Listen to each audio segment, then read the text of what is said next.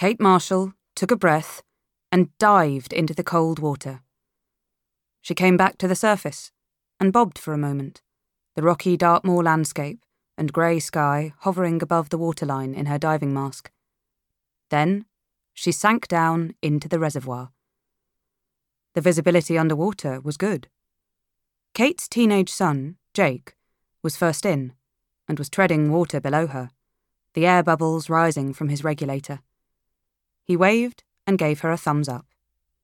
Kate waved back, shuddering as the cold trickled into her wetsuit. She adjusted her regulator and took her first tinny breaths of oxygen from the tank on her back. It tasted metallic on her tongue. They were diving at Shadow Sands, a deep, man-made reservoir a couple of miles from where Kate lived near Ashdean in Devon. The algae-covered rocks they jumped off banked steeply away, and the cold and gloom increased as she followed Jake deeper.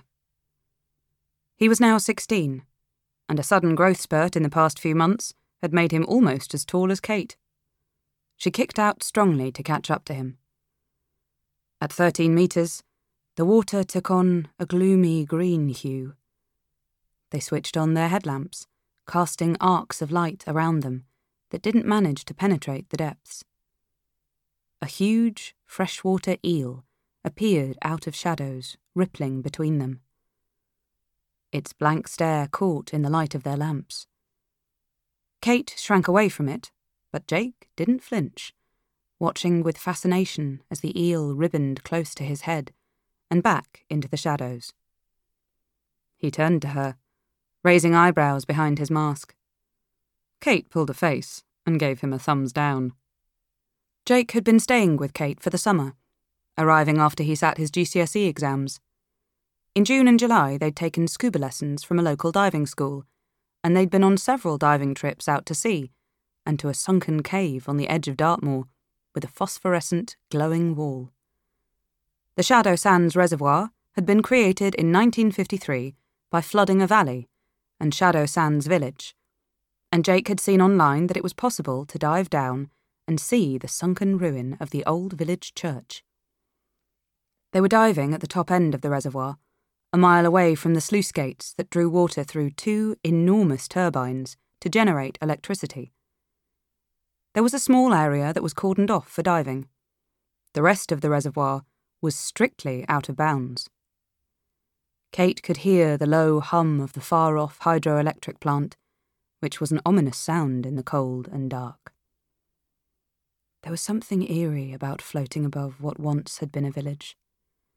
She wondered what it looked like down there. Their headlamps were lighting up nothing but silt and murky green water. She could imagine the once dry roads and houses below them, where people used to live, and the school where children had played. Kate heard a faint beep and checked her dive computer. They were now at 17 metres, and it beeped again with a warning to slow their descent. Jake reached out and grabbed her arm, making her jump. He pointed downwards, to the left. A large, solid outline was emerging from the gloom.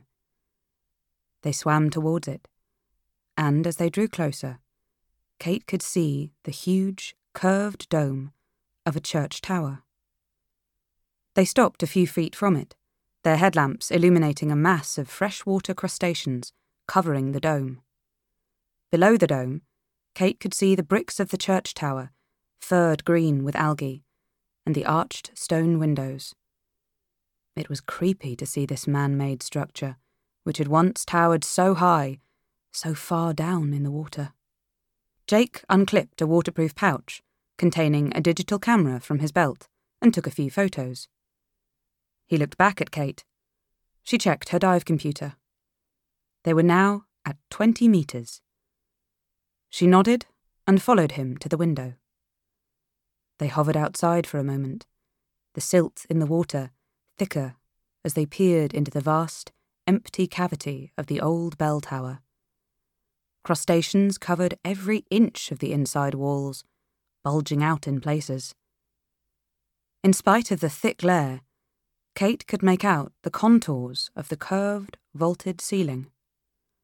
The tower had 4 windows, one on each face. The window to the left was teeming with crustaceans, and the window to their right was almost completely blocked up, leaving a small arrow slit, which reminded Kate of a medieval castle. The window opposite was clear, looking out into the dim green of the water.